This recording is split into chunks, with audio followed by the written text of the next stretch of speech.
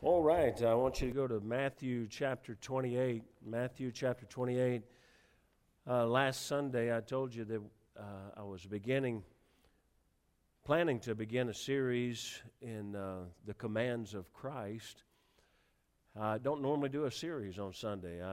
We do a series on Wednesday night teaching through the book of Romans. We're about to finish up the book of Romans, but God just brought this teaching in, and it just pretty much has just kind of kept it on my heart and on my mind, and can't hardly turn away from it.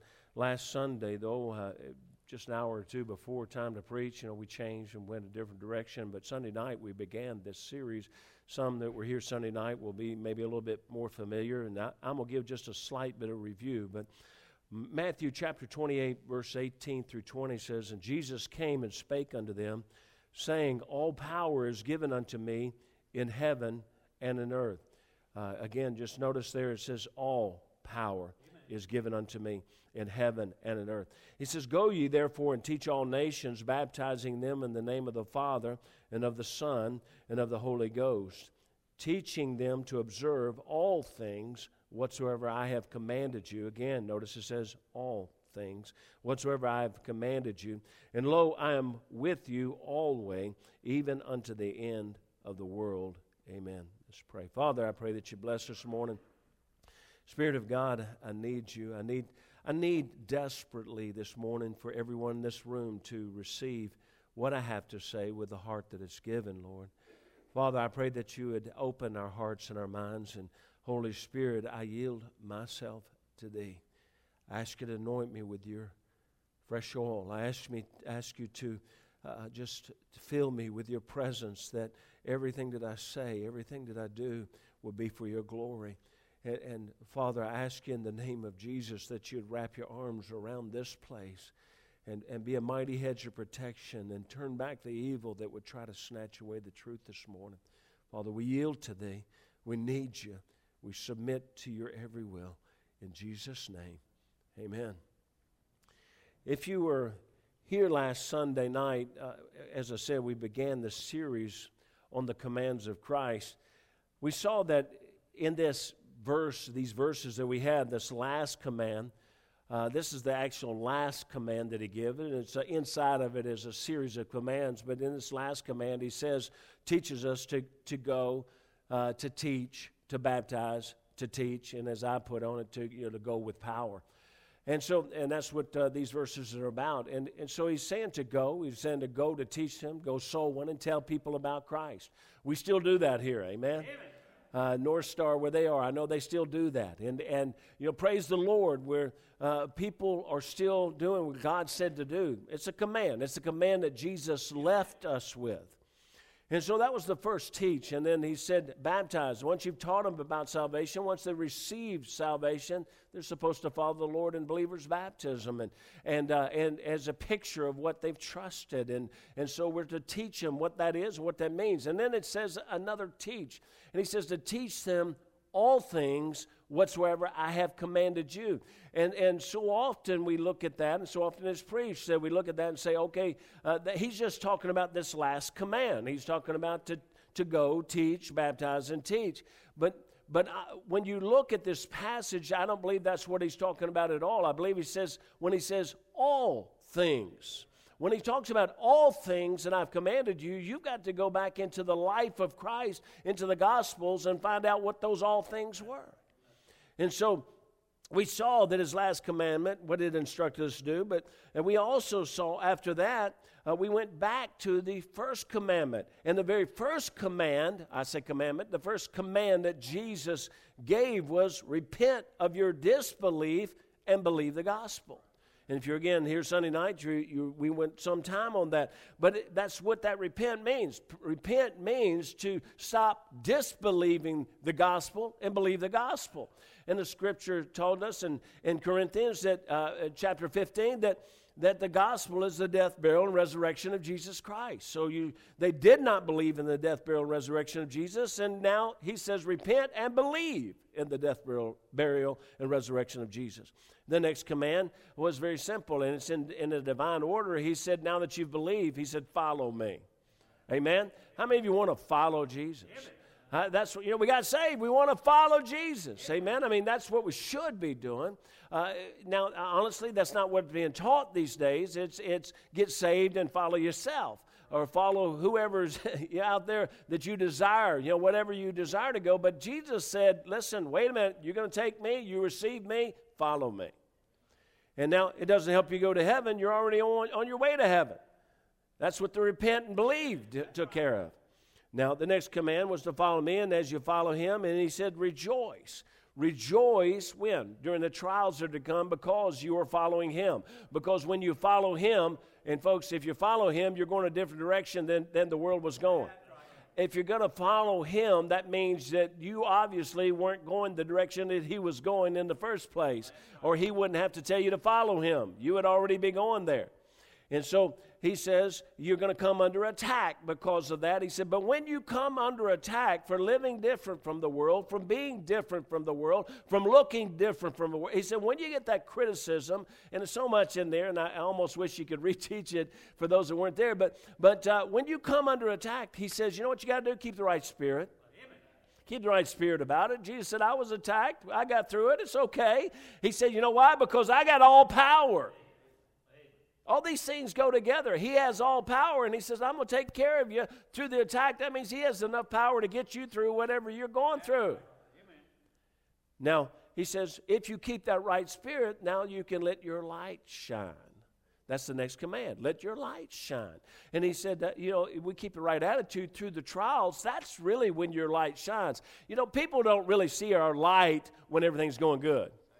Everything's great, everything's good. Well, you don't have an opportunity because everything's bright around you. But when you're in darkness and you let your light shine, all of a sudden people say, man, something must be real about what's going on with them.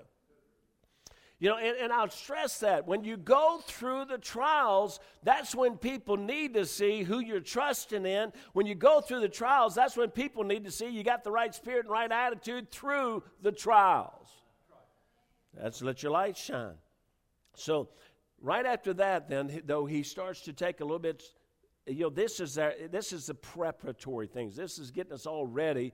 And now he comes to the law. Jesus says very simply, I came to fulfill God's law. And primarily what we're talking about, we're talking about God's moral law. And when we come to the moral law, Jesus says, I came to fulfill it. And many will believe that, fulfill means to end it, but that does not mean that. He means he fulfilled it to the end. He means he fulfilled every one of them. He was tempted in all points like as we are, yet without sin. So he went through everything that we'll ever go through. So don't think you're going through something Jesus didn't already go through. Now, last week, we saw that we are to have right relationships with our brethren. So, you start to live the law, and God says, you're not, you may be somebody that's walking a tightrope on living my moral law, but if you're not treating people right, what's this really mean? He says, almost meaningless, He said, now, so I understand. I didn't come to end this. I didn't come to do it. I came to fulfill it. And he said, I challenge you with that same thing. I command you that. He said, but now look, here's where rubber meets the road. He said, when you have offended someone, you go make it right. You're going to walk with me. You're going to talk with me. He said, it's not really going to happen. You're not going to have, you can never have a right relationship with God until you have a right relationship with man. You've got to have, because that's what he says. He says that you need to go. He said if you bring your gift to the altar, you bring your offering, and God says if you come there and you know in your mind, suddenly in your heart, you're ready to recognize that you've hurt somebody, you've offended somebody, you've done something to somebody, God says leave it there. Don't even offer it right now. Go make that right and then come back and make your offering. That's pretty strong terminology.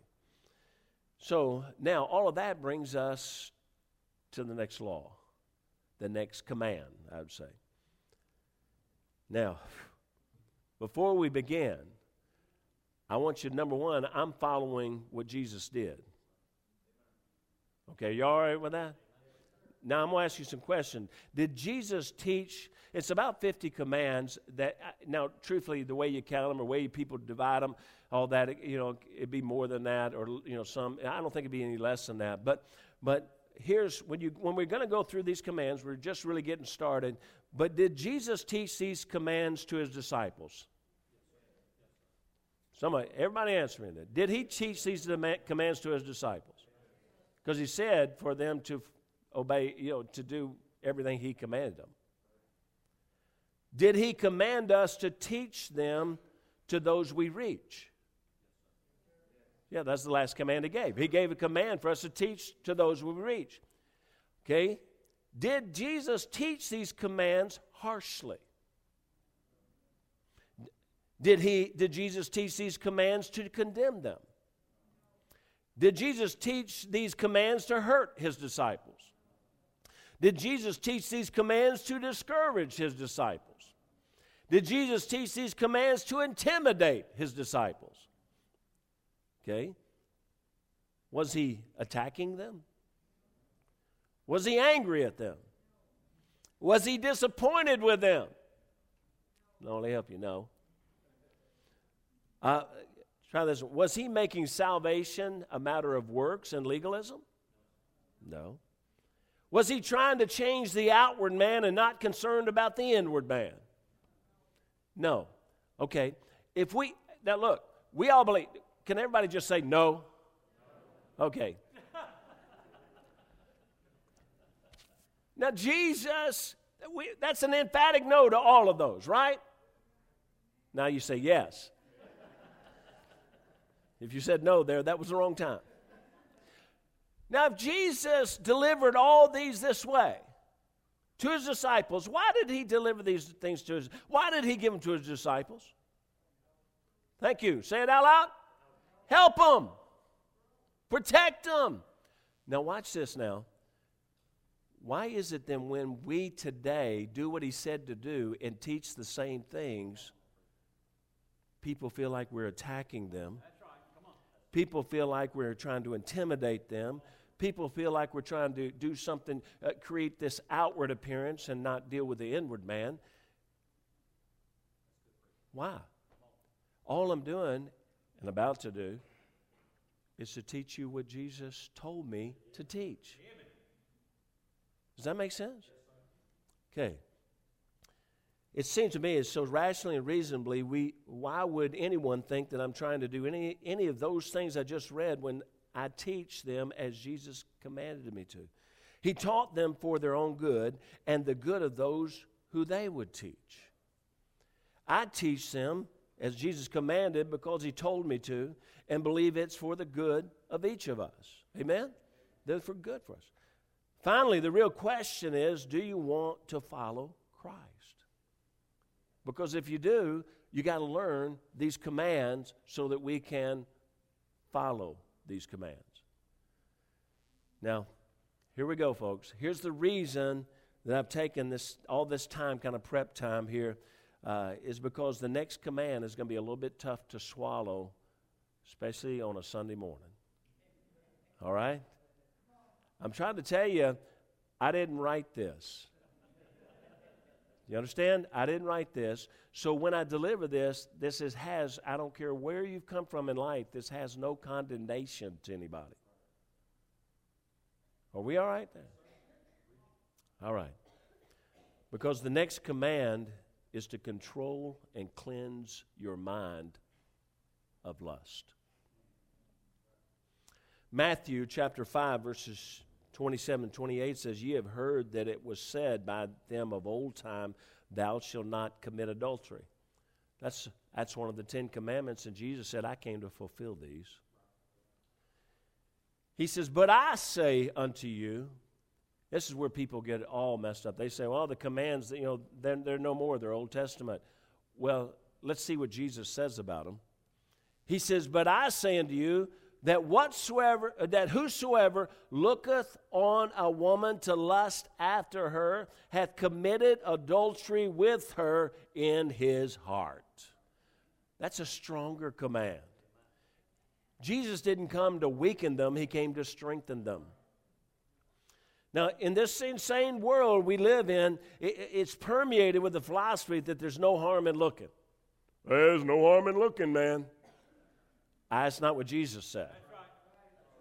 In reality, that philosophy has been around so long that now man has declined to the point that he has convinced himself that there's nothing, not only is there no wrong in looking, there's no wrong in the physical act. Jesus makes it abundantly clear that it's not only is the act that's still sin, but in a violation of God's command, but thinking, visualizing, mental images, thoughts, pornography are as wrong as the act. That's what God says. Boy, this is a wonderful thing for Sunday morning. You say, why in the world would you do this on Sunday morning? Because He told me to teach them to everybody. And I can't get everybody on Sunday night. Proverbs 23:7 says, for as he thinketh in his heart, so is he. You see, when you plant things in your mind, that goes from your mind to your heart, to your being, where you dwell and where you think in your thoughts and your processes. And God says, as you think in your heart, so are you. You see, there may be no greater demonstration of the failure to love your neighbor than to lust after your neighbor or to desire your neighbor's wife. Now, understand when I'm saying this, we understand this generation. I'm using man with, that we understand this goes two directions, right? Okay. The seriousness and intensity of this command, though, is revealed in the next two verses. It says this, and if thy right eye offend thee, pluck it out and cast it from thee, for it is profitable for thee that one of thy members should perish, and not that the whole body should be cast into hell. And if thy right hand offend thee, cut it off and cast it from thee, for it is profitable for thee that one of thy members should perish, and not that thy whole body should be cast into hell. This is amazingly a vivid illustration of how important it is to not even commit adultery in your mind. Now, these verses come right behind what we just said, where Jesus said to think about it is to commit it. And He's saying, look, do you understand how serious it is to do these kind of things? He says, it'd be better for you never to see something than to see something wicked and dwell on it. This is amazingly vivid, but the Lord instructs us to control our minds, for thoughts will eventually affect our actions. This is what people just don't want to accept. What you think about, you will do. And you think about it long enough, you're going to do it. Why is this issue so important? It's so important that the Lord Jesus wants to teach us all these commands, this very command. Jesus wants all of us to learn this. Everybody that trusts Him as Savior, He said, I need you that want them to Christ, teach them these things. Man, it must be important to Christ. Now, some think morality is simply a way to be righteous in the eyes of others. That's kind of the way they look at us when we preach and teach this. And you're trying to put yourself above others. You're trying to earn brownie points with God. Some think it's a religious dogma that somehow makes a person feel spiritually superior. But in reality, we find the answer in the book of Proverbs. Now, I want you to go to the book of Proverbs now. It's just very important that we go through this. And, man, I hope I have time, or, hope you have time. Proverbs chapter 6, verse 23. Look at Proverbs chapter 6, verse 23. Now, this very first verse is so important. For the commandment is a lamp, and the law is light, and reproofs of instructions are the way of life. Now, you understand, when God gives us these commands, they often reprove us. They correct us. And God says, He says, this is the way of life. What are we saying there? He said, this is the way you're going to live. You're going to survive. You'll have a life worth living if you'll receive these. No, well, I'm going too much in it. Verse 24, it says, to keep thee from the evil woman, from the flattery of the tongue of a strange woman. Lust not after her beauty in thine heart, neither let her take thee with her eyelids. For by means of a whorish woman, a man is brought to a piece of bread. He says, he's brought down to nothing. Everything he's had is gone. He said, an adulteress will hunt for the precious life. Can a man take fire in his bosom and his clothes not be burned? Can one go upon hot coals and his feet not be burned? So he that goeth into his neighbor's wife, whoso toucheth her shall not be innocent. Men do not, listen to this now, men do not despise a thief if he steal to satisfy his soul when he is hungry. But if he be found, he shall restore sevenfold. He shall give all the substance of his house. But whoso committeth adultery with a woman lacketh understanding. He that doeth it destroyeth his own soul. A wound and a dishonor shall he get, and his reproach shall not be wiped away. For jealousy is the rage of a man, therefore he will not spare in the day of vengeance. He will not regard any ransom, neither will he rest content, though thou giveth many gifts. Now, that's a pretty tough passage right there, folks. But Jesus gives this command and gives it early in human relationships. Here's what there's two reasons it's happening this morning. One is, like I said, because I just believe God directed it. But two, it's because it's in the order God gave it. Jesus didn't wait a long time with his disciples to teach this.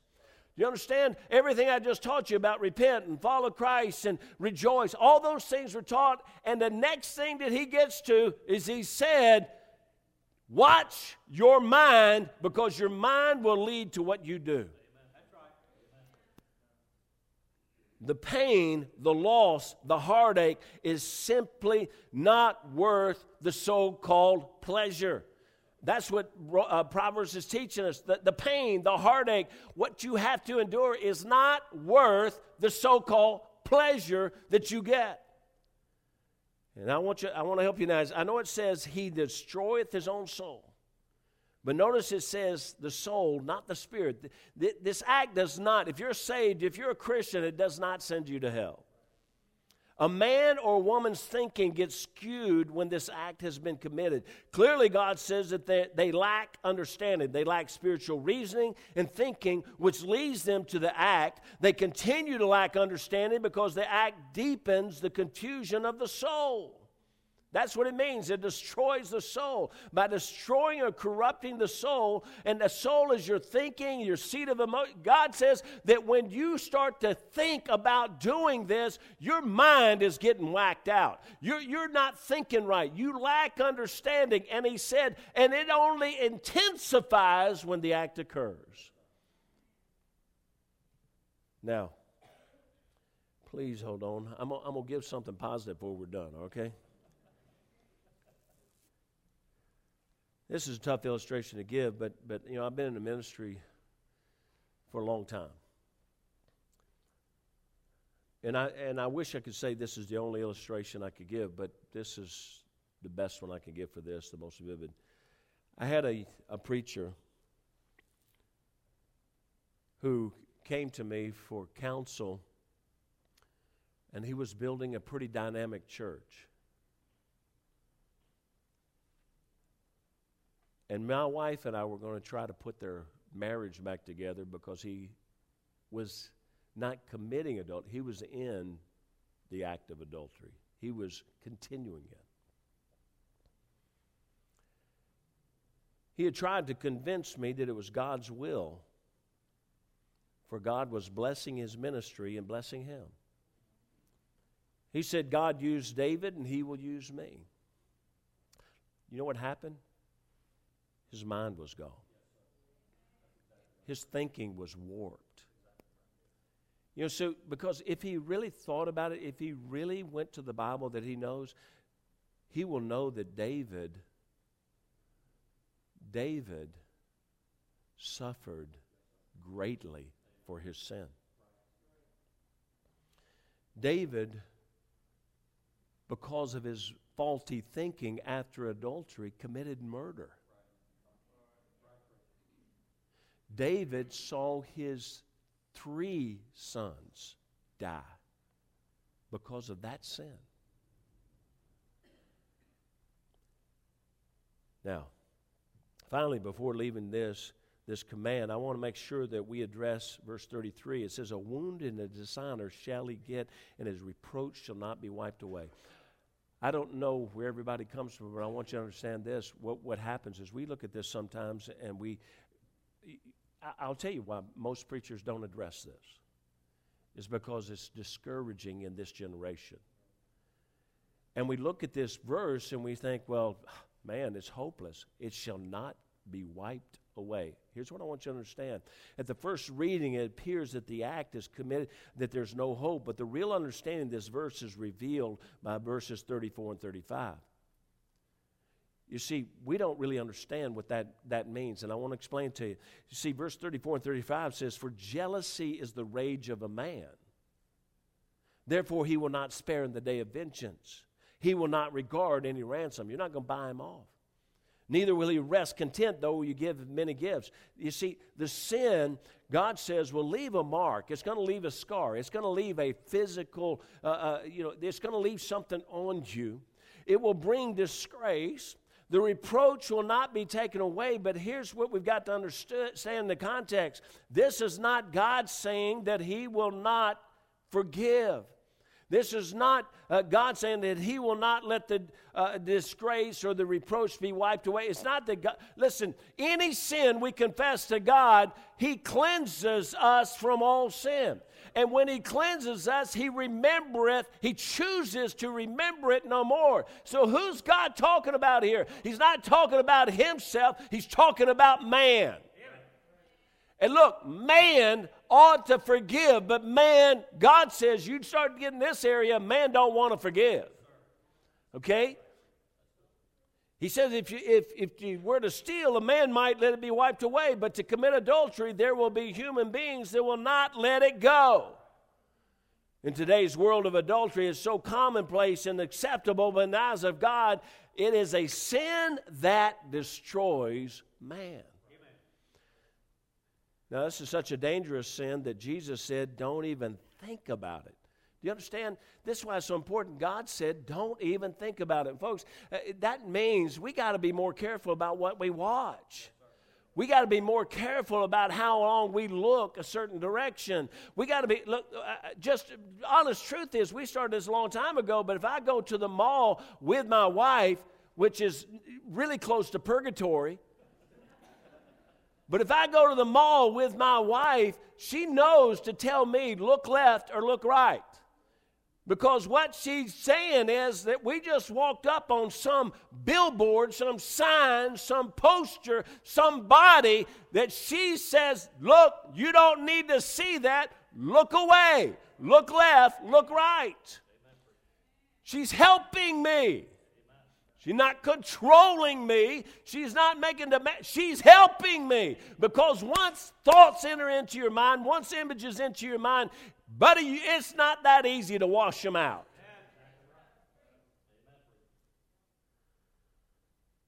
But Jesus says that's so dangerous. Don't even think about it. Don't go there. Don't dwell there. You can't live your life with blinders on, but you can look away. You understand? We can't guarantee.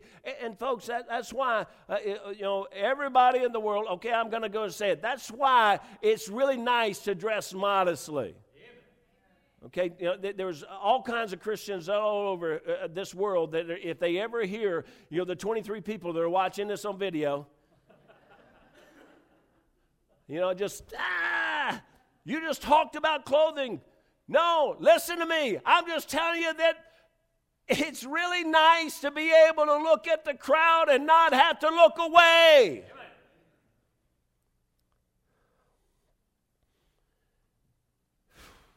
You can refuse to amplify the image in your mind. You can't stop everything that comes across your path, but you don't have to look and you don't have to amplify the image in your mind. Is everybody okay this morning? Now, I know this is a pretty extraordinary message for a Sunday morning, but a command of Christ cannot be relegated to just a few people. God says to give it to everybody. Jesus taught these commands to his disciples, but he commanded them to teach them to everybody that they won to Christ. So I would think as a pastor, I'm spiritually obligated to get these truths to everybody. Now, before we conclude this portion, I want to reassure everyone in this room. This is what I want to reassure you. That Jesus is a God of grace. Amen. He's a God of forgiveness. He warns us, He commands us for our good. But also, listen to me, He also forgives us for our good. I want you to go to John chapter 8. John chapter 8. Now we're going to read through quite a few scripture here, but this is a true story, true biblical story. And I want you to see how Jesus deals with this very act He commanded us not to do. Here's what takes place. John chapter 8, verse 1 says, Jesus went unto the Mount of Olives, and early in the morning He came again into the temple, and all the people came unto Him, and He sat down and taught them. And the scribes and Pharisees brought unto Him a woman taken in adultery. And when they had set her in the midst, they say unto Him, Master, this woman was taken in adultery in the very act.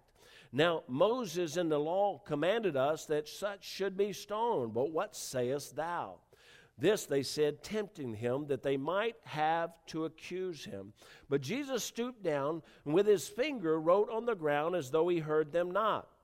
So when they continued asking Him, He lifted up himself and said unto them, He that is without sin among you, let him first cast a stone at her. So understand, when Jesus tells us to teach these things, we have to teach it from perspective. We're not condemning anybody, because everybody in here has sin in their life. And again, He stooped down and wrote on the ground, and they which heard it, being convicted by their own conscience, went out one by one, and beginning at the eldest and even unto the last, and Jesus was left alone, and the woman standing in the midst. And when Jesus had lifted up Himself, and saw none but the woman, He said unto her, Woman, where are thine accusers? Hath no man condemned thee? She said, No man, Lord. And Jesus said unto her, Neither do I condemn thee. Go and sin no more. You see, that's the kind of God that we serve. Amen? He commands us not to do these things, but if you'll come to Him, if you'll fall on your face to Him, you say, Father, forgive me. He says, I forgive. Go and sin no more. People speculate what Jesus might have written in the dirt. You know, a lot of people have said, and I've said in times past, that surely He must have written, where's the man? Okay, caught this woman in the very act, where's the dude? Okay, something doesn't seem right here. He might have written, he might have just, it doesn't say how long he's writing. Maybe he wrote out the whole 10 Commandments. So all these guys gathered around as they're condemning her were reading all these things. And let me tell you, they didn't make it through all 10 before they saw something they were messed up in. Hey, maybe he wrote Matthew chapter 5. But I say unto you that whosoever looketh on a woman to lust after her hath committed adultery already in his heart. And probably all those men around there, some of them were wanting to stone her, were probably lusting after her. We don't know for sure, but we do know is that he wanted each man to be concerned with his own sin and not someone else's sin. We do know that he did not condone her sin, but he forgave her sin. We do know that after forgiving her sin, this is key now. Again, this generation, the key is he forgave her sin, but notice what he said. Jesus got a grace. He's okay. It's all right. No, he said, go and sin no more. Now understand, he's not looking at her and saying, go out here and live sinlessly, perfectly from this. That's not what he's saying. He's saying don't go and don't commit this sin anymore. We have a loving, forgiving God who cares enough to teach us His commands, to instruct us to keep those commands for our good. And He told me to teach them. He told me to teach them, not as a preacher. He commanded every one of us to teach them. We should be teaching them to our children. Amen. All these commands. Now, we're going to go through them all. I don't know, again, how long it's going to take, and I don't know when God, at some service, is going to say, nope, we're going to delay that for a minute, and I'm going to preach. I don't know, but I know this. I am obligated. God has really convicted me about the fact that I'm supposed to get every one of these to the people. And this is the one he hit today. This issue of lust in our minds. Let me tell you, folks, we've been lied to. The news, the sitcoms, the TV, the movies, the world tell us that seeing nudity and adultery and fornication and all kinds of lewd acts, that it's just normal. Educational facilities are teaching. I can bring in articles. I knew it'd take too long today. I can bring in articles where they're teaching students that they need to have multiple relationships even after marriage. They're teaching the students that this is some fairy tale, that they really, to be able to have a real right relationship and an open relationship, that they've got to have multiple relationships. Listen, what they're doing is they're destroying their soul. It's so destructive. Thank God we got a loving God. Thank God they loved us enough to teach us. You know, when I took my first BB gun and shot my brother in the head,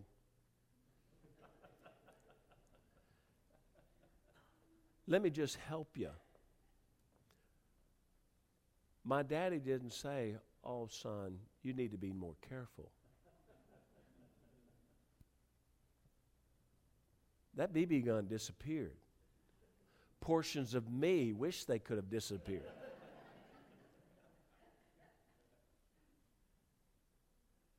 Now, were they trying to hurt me? Well, no. No, they're trying to keep us from hurting each other.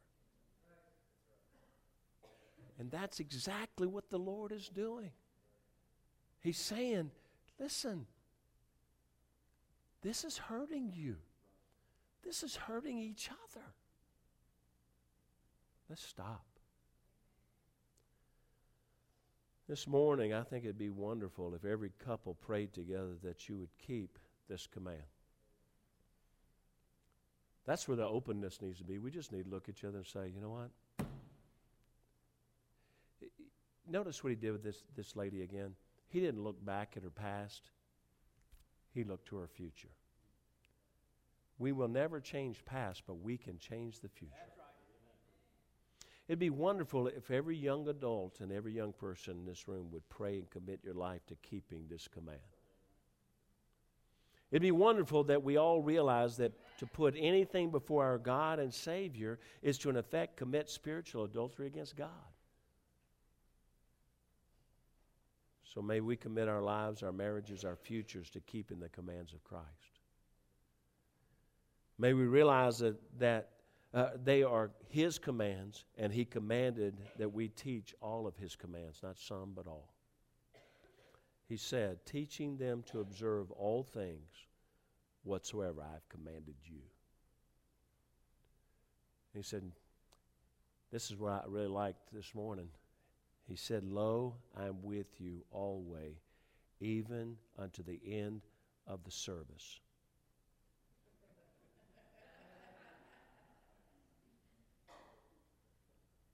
So He is with me while I do what He told me to do. But folks, we got to stop letting the world influence us. And when the garbage comes in, we got to get it out quick because it can get stinking really fast. That's what we need to do as individuals. Now, again, you can do away with every movie. You can do away with every bit of pornography. You can yank out your cable out of the wall. That's not going to help you go to heaven. Stopping things will not take you to heaven. That's why the very first thing he said was repent. And a lot of people, repent of all your... You don't even know all of your sins. The first repent is repent of the disbelief that somehow you're good enough to go to heaven, to the belief that your only hope of heaven is the death, burial, and resurrection of Jesus Christ. So if you need that this morning, you need to trust Him. Otherwise, I'm going to just say this point, I think that couples ought to pray together. I don't think it's if you come to an altar this morning or you kneel at your seat, you're not saying, "Oh, look, everybody looking, man, they must be having trouble." No. It's making a commitment that keeps us from going there. It's joining and locking arms. My wife said to me last night, we were talking about something, and I'll be honest with you, both of us have been sort of weary of late, and she just looked at me and she said, "You know, it's wonderful that we can just lock arms." Lock arms. I said, "Yeah, but when I go down, I'm bigger than you, so I'm taking you with me." Father, I ask you to bless